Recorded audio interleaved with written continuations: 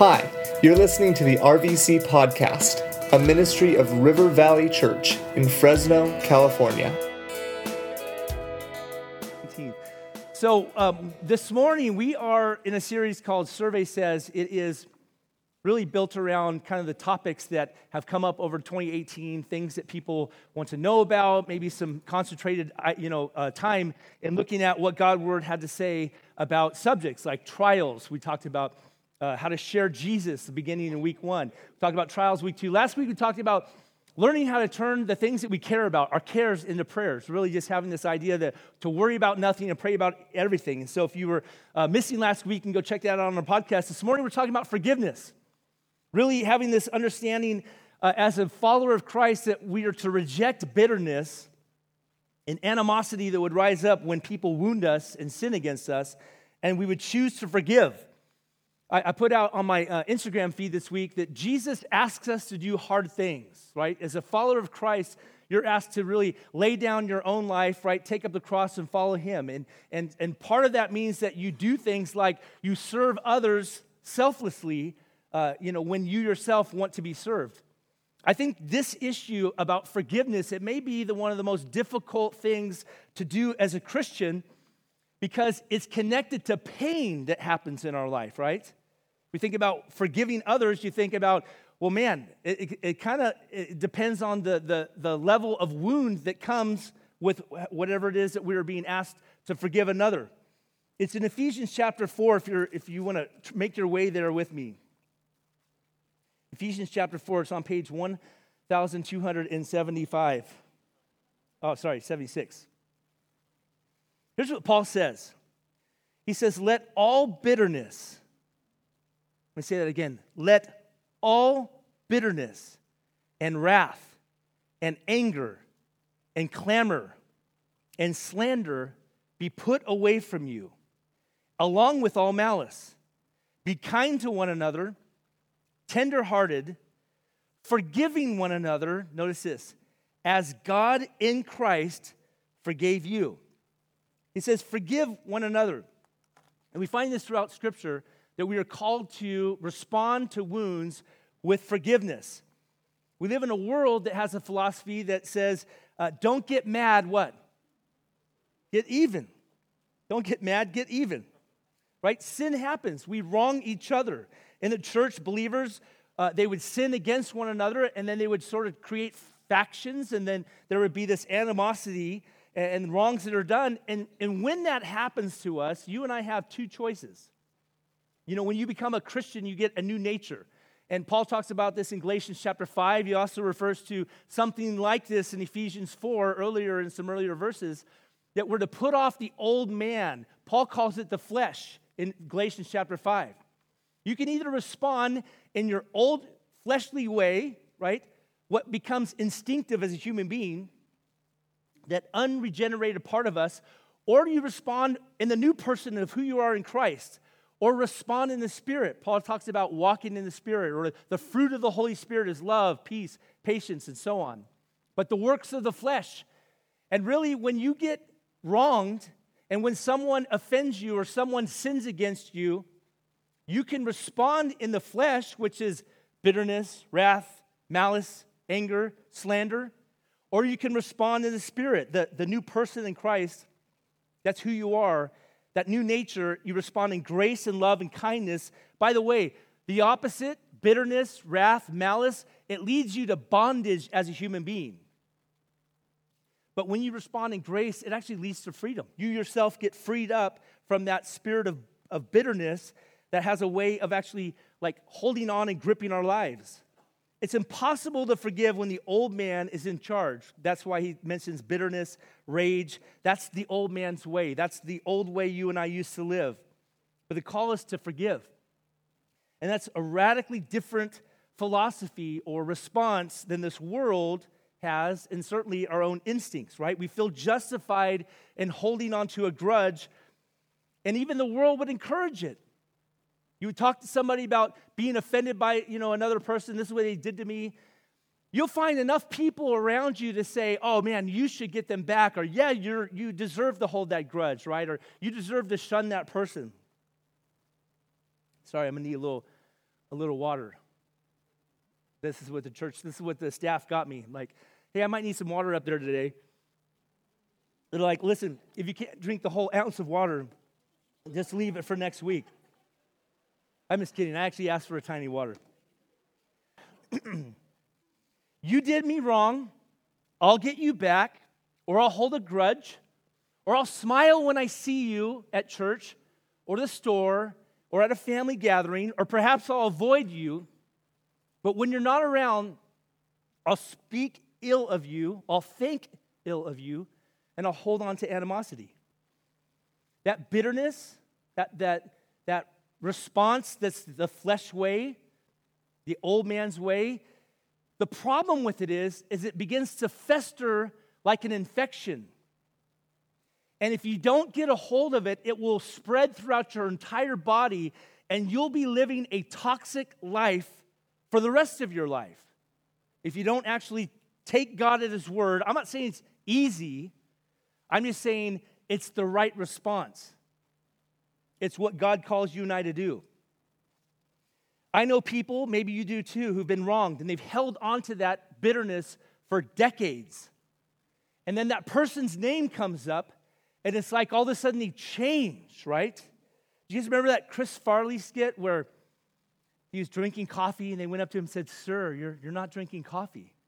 You know, we have hidden cameras. We switched it. Remember that old Sanka commercial? Like, they go to the places, and Chris Farley responds the way he should have responded when they put Sanka in his cup. He said, you did what? He said, you're drinking decaffeinated coffee. And he said, you did what? And he just starts throwing tables everywhere. Does anybody remember that, or is that just like playing over and over and over in my head? That's what happens. Like, oh man, everything was fine until I brought up, what's his name? And then venom just spews out. And you see the toxic soul that person is living with. Anger isn't sinful. Let's get that straight, right? The Bible says, in your anger, do not sin. To try to pretend that you're not angry when someone wrongs you is to not be human. Jesus was angry. The difference is what do you do when you are angered, hurt, or wounded? He says, in your anger, do not sin. You have to feel pain, by the way, to ultimately forgive. It's something that I kind of experienced growing up. My parents got divorced. Basically, when I was born, my dad left my mom with 4 boys. Thank God the last one was an angel. Right? And she'll probably tell you the same. Which, if you hadn't guessed, I was the last one born. And you're like, man, your mom must have had it bad if you were the angel. She did. And, kind of grew up, I just sort of knew, like, my family was a little different. My mom never remarried. Or at least she didn't until I was 32 years old. And kind of growing up, people got dads, the dads were coaching soccer and all that kind of stuff. It wasn't, and then I became a Christian at 18 years old, and I actually communicated to my dad, like, hey, I forgive you for, abandoning your family. And this wasn't like divorce, this was like legit abandonment. I didn't meet him till I was 18 years old. So it wasn't like, we just hit, every other weekend and 2 weeks in the summer. This was like no relationship at all.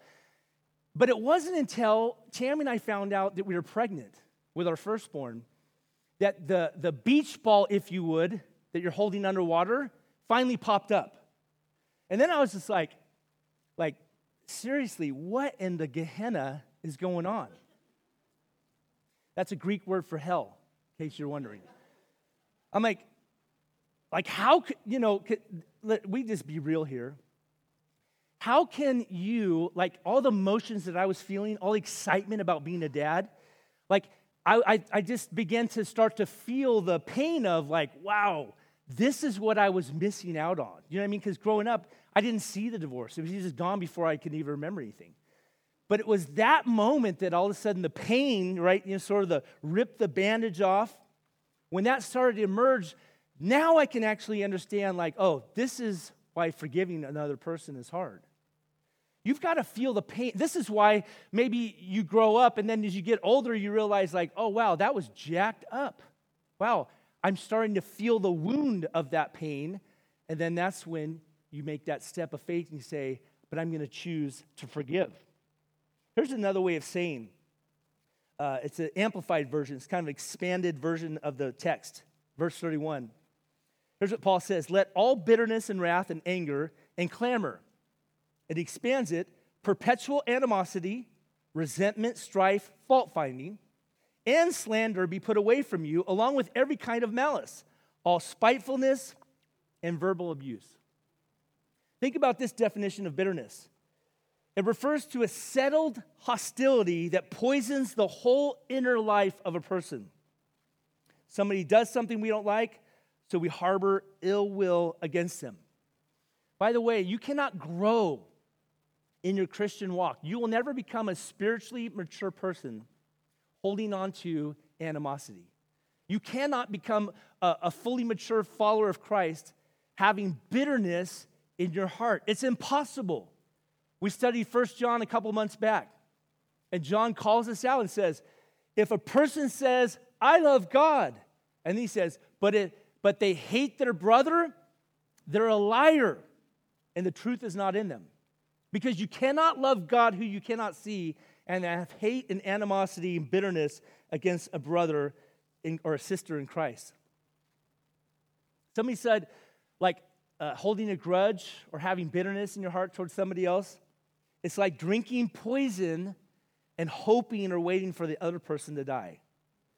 God calls us to a different life, one that will require the power of God's Spirit to equip you and I to do things that are supernatural, like forgiving others who wrong us.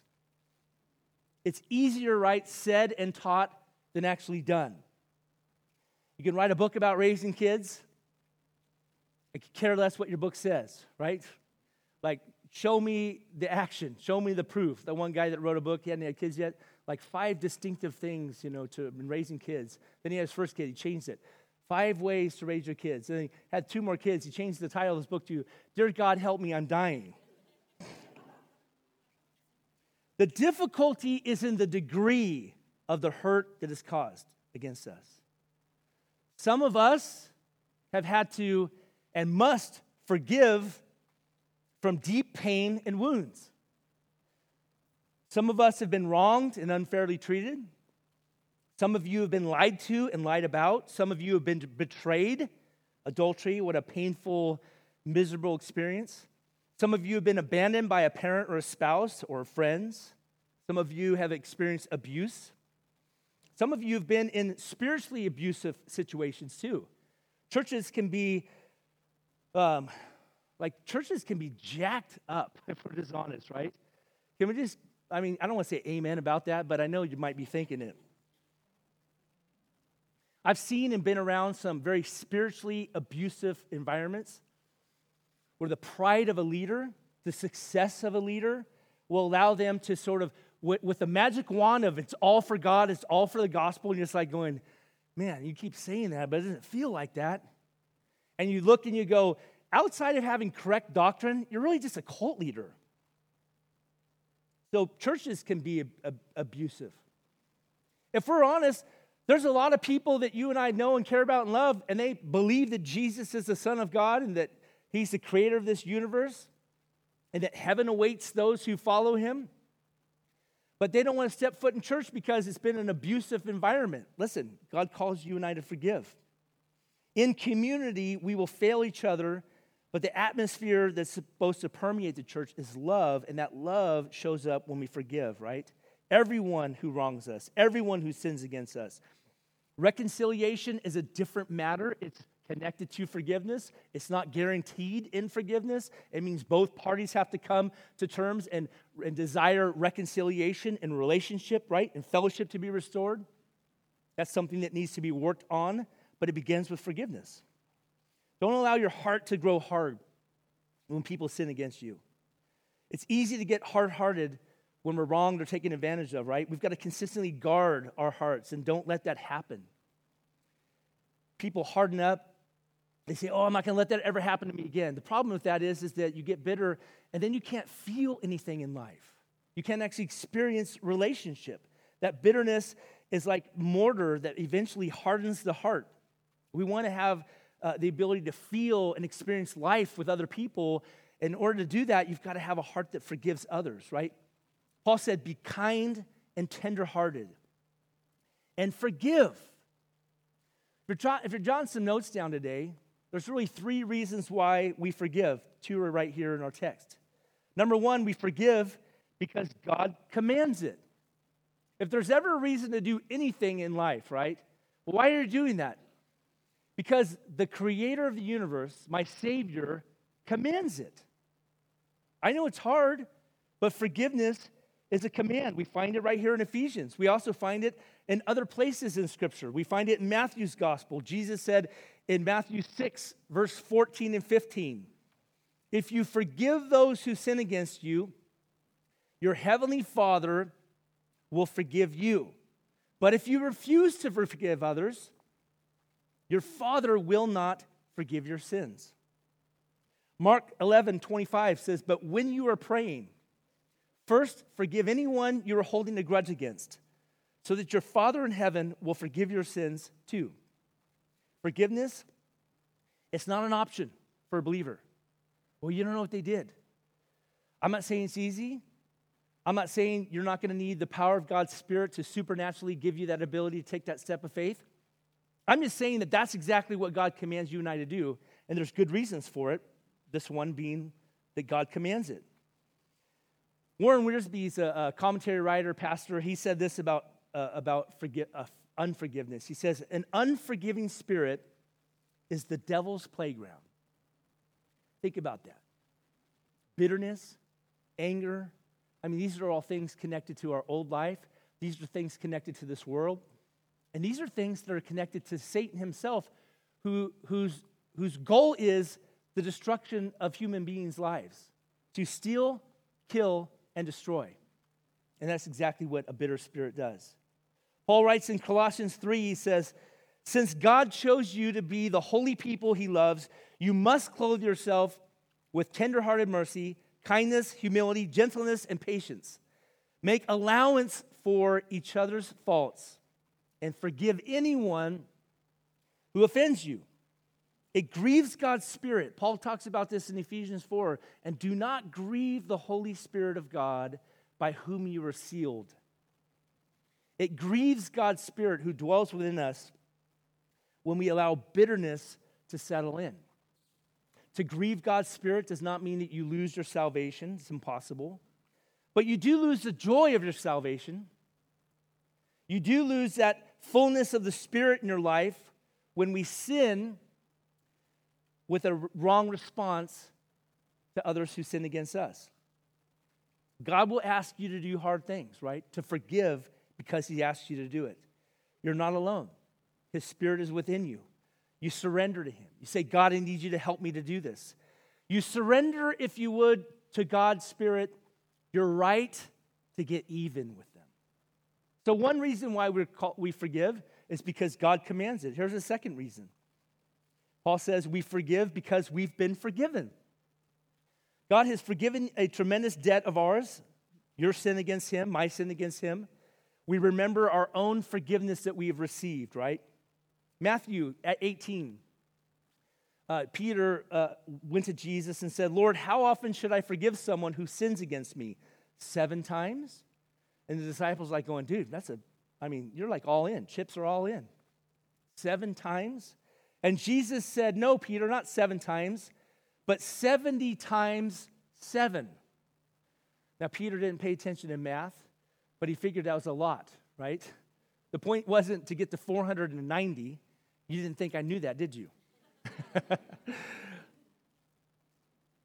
The point is that grace is something that continues to come out of your life because that's exactly what came out of God for you and I.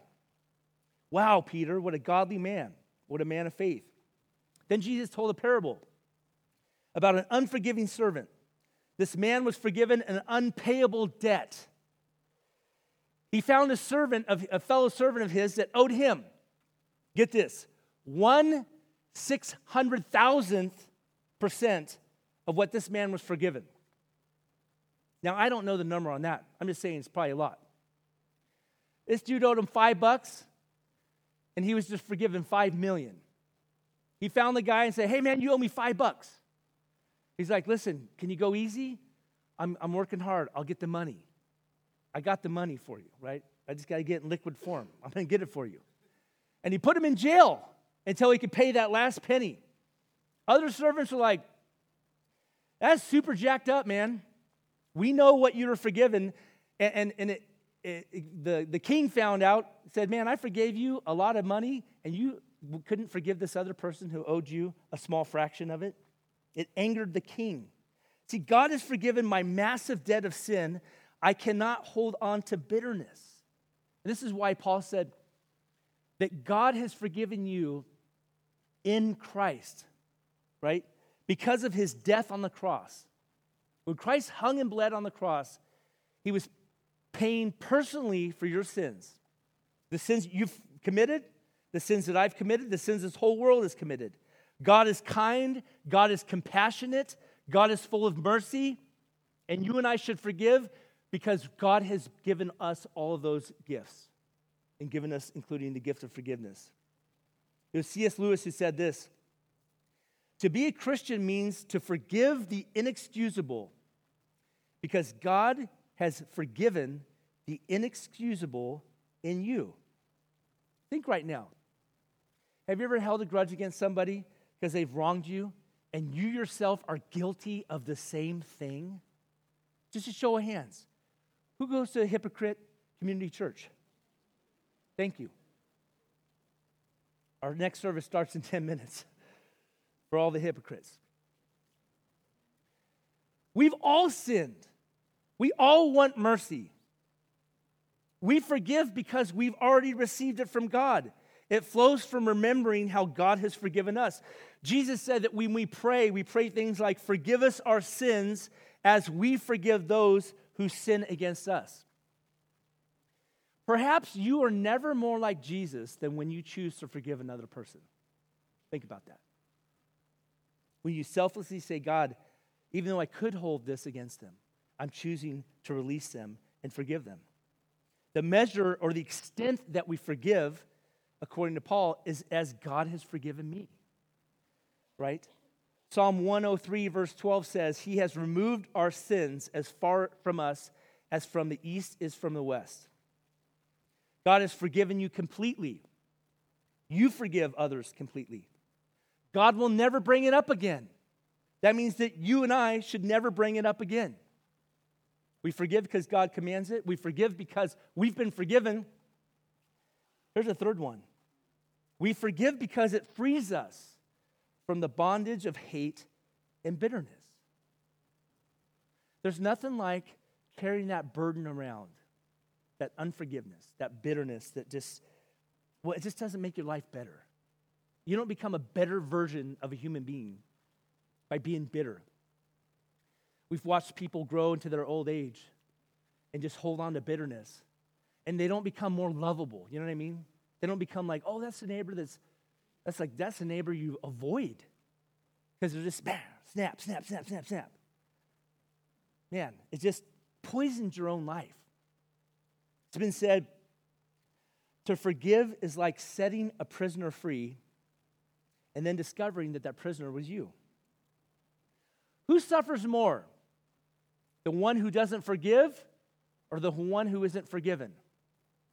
You ever think about that? The answer is both. Both of them suffer. You suffer, and the person that you won't forgive suffers. One reason to forgive is because you're the one who gets free from that bondage of hate and bitterness. You find peace in your life when you choose to let go and forgive. A couple weeks back, I quoted Corrie ten Boom. She and her family were Dutch watchmakers during the 1930s, 40s, and she and her sister were actually scooped up and put into a concentration camp because she was hiding Jews from the Nazis, as well as they were taking in those who were mentally, challenged, the Nazis just saw, we need to get rid of everyone who's not a perfect human in their eyes. And so they were arrested. Her sister got really sick and ill and actually died in the concentration camp. Corrie ten Boom was one of girls that, for some, maybe it was a legal issue, she actually got released. The group of girls she was with went to the gas chambers. You would think that there's a lot of reason to have some animosity, right, and bitterness in your heart. I mean, think about that in your own life. Think about the things that you've gone through, those deep things. After the war was over, she was speaking, I believe, in Germany. And she was talking about God's forgiveness. And she said, the Bible says that if we confess our sins, He is faithful and just to forgive us of our sins. Another passage she quoted said, and God takes our sins and casts it into the deepest sea. And she describes how she was at this meeting, and in that kind of culture, they didn't really respond. They just stood up and they all walked out silently. And that's when she noticed a man. She noticed the way he looked. She noticed his outfit. And he came up to her and he said, it's good to know that our sins have been cast into the deepest sea. And she recognized him as the man who was one of the guards that had treated her sister, others harshly. And he said, you mentioned Ravensbrück. He said, I was a guard there. And he said, when after the war, I've become a Christian. And I know that my sins are forgiven. I know that God has forgiven my sins. But he said, I want to hear it from your lips. Will you forgive me? And here's her description of what happened in this moment. As she thought about her sister who died, she thought about the others that had been, so wounded, and she thought about the destruction of Nazi Germany and in her community and all the death that happened. And she thought to herself, God, this is going to be the most difficult thing in my life to do. Here's her words. Jesus, help me, I prayed silently. I can lift my hand, I can do that much. You supply the feeling. And so woodenly, mechanically, I thrust my hand into the one stretched out to me. And as I did, an incredible thing took place. The current started in my shoulder, raced down my arm, sprang into my joined hands, and then this healing warmth seemed to flood my whole being, bringing tears to my eyes. And she said, I forgive you, brother, I cried with all my heart. She said from that moment that she had never felt and experienced the love of God more than in that moment. She also said that you would think that because I've forgiven such a great sin against me and my people, that now it would just become like she's a varsity forgiver. It's not the case. She described like when her friends would do things that would, wound her or whatever, that it's still a difficult experience to do, to forgive. Only God can forget. We have this saying like, forgive and forget. Like, you have to whack me with a baseball bat to forget some things. You know what I mean? Or I just need to get another year older. Slowly, I'll forget all of you. Is anybody else experiencing that, or is that just me? You're like, I was thinking about something, but you ever go to the store and you realize, like, I have no idea why I'm here. I'm just gonna say hi to people. How are you? Just turn me around and say, hey, Gordon, just go back home. Go get the list. See, forgetting is a divine attribute of God, right? He can forgive our sins as far as the east is from the west. He can take our sin, cast it into the deepest sea. Someone's added, and he put a sign out front that said, no fishing. You can't forget. You'll have moments, where you're going to go, I can allow that old man to rise up and to get angry about that and bitter about that all over again. And again, you take a step of faith. You say, but I'm going to forgive. I'm going to move past. We can let it go. No longer using it as our trump card. We don't get to do that. I don't get to be like a mean boss and then say, hey, Gordon, you're being a jackwagon. What's going on? Well, my dad left me when I was a kid. You know what I mean? Wouldn't that be great? You just always bring that trump card out. Well, this happened to me, and that's why I'm such a horrible human being. Like, oh, okay, well, that's why you got that trump card. There we go. When I say Trump, I'm not talking about the president, too, so don't write me stuff. When you get angry, Jesus said, forgive 7 times 70. It might be the same issue. He said, I really wish you get better at this, but I'm going to choose to forgive you right now, right? Joseph was a man, we mentioned him in trials. Joseph was a man in the book of Genesis. He had so much promise. God had given him this miraculous dreams, and God used him in amazing ways. Really, Joseph's life was the one move that God made in the end of Genesis that actually saved the nation of Israel, which eventually would bring the Messiah, Jesus, into the world. So Joseph went through a lot of things to do something really radical generations down the road that he had no knowledge of.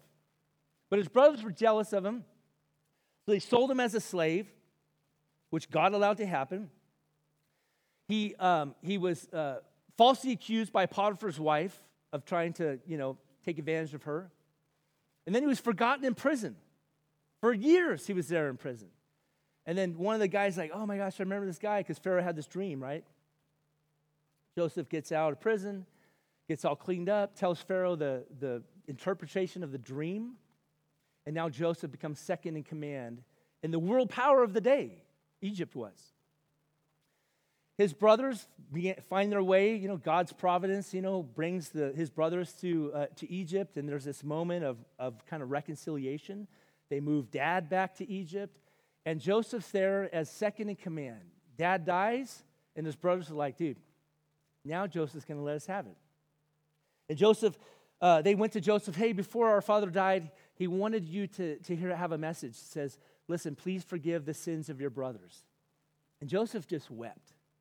Because he had already done the hard work, the heavy lifting of forgiving and releasing. He says, guys, what you meant for evil, he didn't wash over what you did. No, don't worry about it. Don't worry about selling me as a slave. He called it what it was. What you meant for evil, God has meant for good. We're good. You don't need to worry about me coming and taking your stuff or having you put in prison or having you killed for what you've done. I've released it. You know the crazy thing is that before he publicly confronted or publicly forgave, he'd already done that work in his heart. His own children's names that were born in Egypt, Manasseh and Ephraim. It says, Joseph named Manasseh, he said, for God has made me forget all my troubles and everyone in my father's family. The second son, Ephraim, it means God has made me fruitful in this land of my grief. I love that. When you don't let bitterness reside in your heart, you let it go, now your hand is open to receiving God's blessing.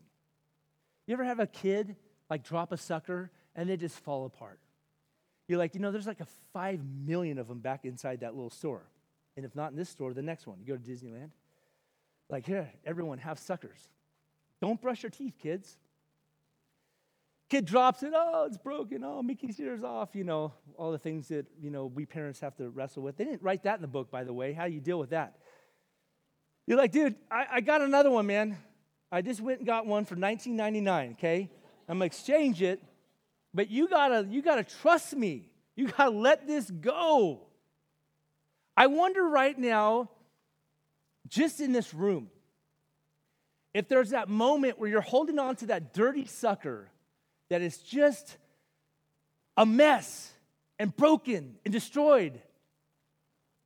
And you go, God, I can't let this go. And the Lord's like, man, I want to bless you with a Manasseh, with an Ephraim. I want you to experience my full blessing in your life, but you can't experience it when your hands are holding on. You've got to let go. Joseph had to reject bitterness and choose to forgive, and I imagine he had to do that repeatedly on his journey to be second in command. Recognizing that even in the wrongs God was going to use and he allows in this fallen world, remember that God is ultimately your judge and your vindicator, but God calls you and I to forgive. And guess what? He rewards obedience. We forgive because he commands it. We forgive because we've been forgiven. And we forgive because God desires that you and I would live a life free of hate and bitterness. You know, this morning as we worship, Jesus may call you like a man that was in the synagogue with a withered arm. And Jesus teaching, he looks at the man and says, stand up. Man stands up. He says, stretch out your arm. Like, that's one of those things you go like, man, that's not cool, Jesus. Guy's got a bum arm. You can't stretch it out. You might feel like that right now. Got no emotion. By the way, you don't have to feel warm fuzzies to forgive those that wronged you. I would imagine that would actually be like something that's impossible. But you know what you do? God, you're calling me to do something supernatural. I'm going to stretch out my arm. And when he did that, all the muscles, all the tendons, all the strength was there because he just took a step of faith. Could have sat back down. You could sit back down, walk out of here, spend another decade with bitterness and anger and wrath, malice, and have a toxic soul that spills out on everybody that cares and loves you. Or you can say, God, I'm going to take a step of faith and I'm going to stretch out an arm that doesn't work right now because that's what you're asking me to do. David said, search my heart, O God, and know my ways, right? See if there's any grievous way in me, is what he prayed to God. Is there something in me that's grieving you right now, Lord? If we just deal with this issue? If you have bitterness in your heart towards somebody else, that is an area that you're grieving your relationship with God. He says, and lead me in the way of everlasting. You stretch out that arm. I can't do that. I don't have movement. It doesn't feel natural. I don't have any feeling. You can through the power of God's Spirit. I would encourage you to get free today. And then I would encourage you to practice that freedom when the little things, you look on Instagram, everybody's at a movie. Oh, it's funny, the phones must all be broken. And the big stuff, oh wow, I look back, that was abandonment. That was abuse. That was wrong. And you say, God, I'm going to release it. I'm going to be a person who practices forgiveness. By faith, through the cross, Jesus makes healing available for the wounded and gives them power to forgive. He also brings forgiveness to those who offend. We're going to pray for you today. Every Sunday, we've got my friends on the side of the room at these two tables in the back. Maybe it's a rough moment for you. Like, man, I really got to get past this, and I need someone to pray with me. You know, they don't even know the issues. They don't even know what's going on, but you can go and receive prayer.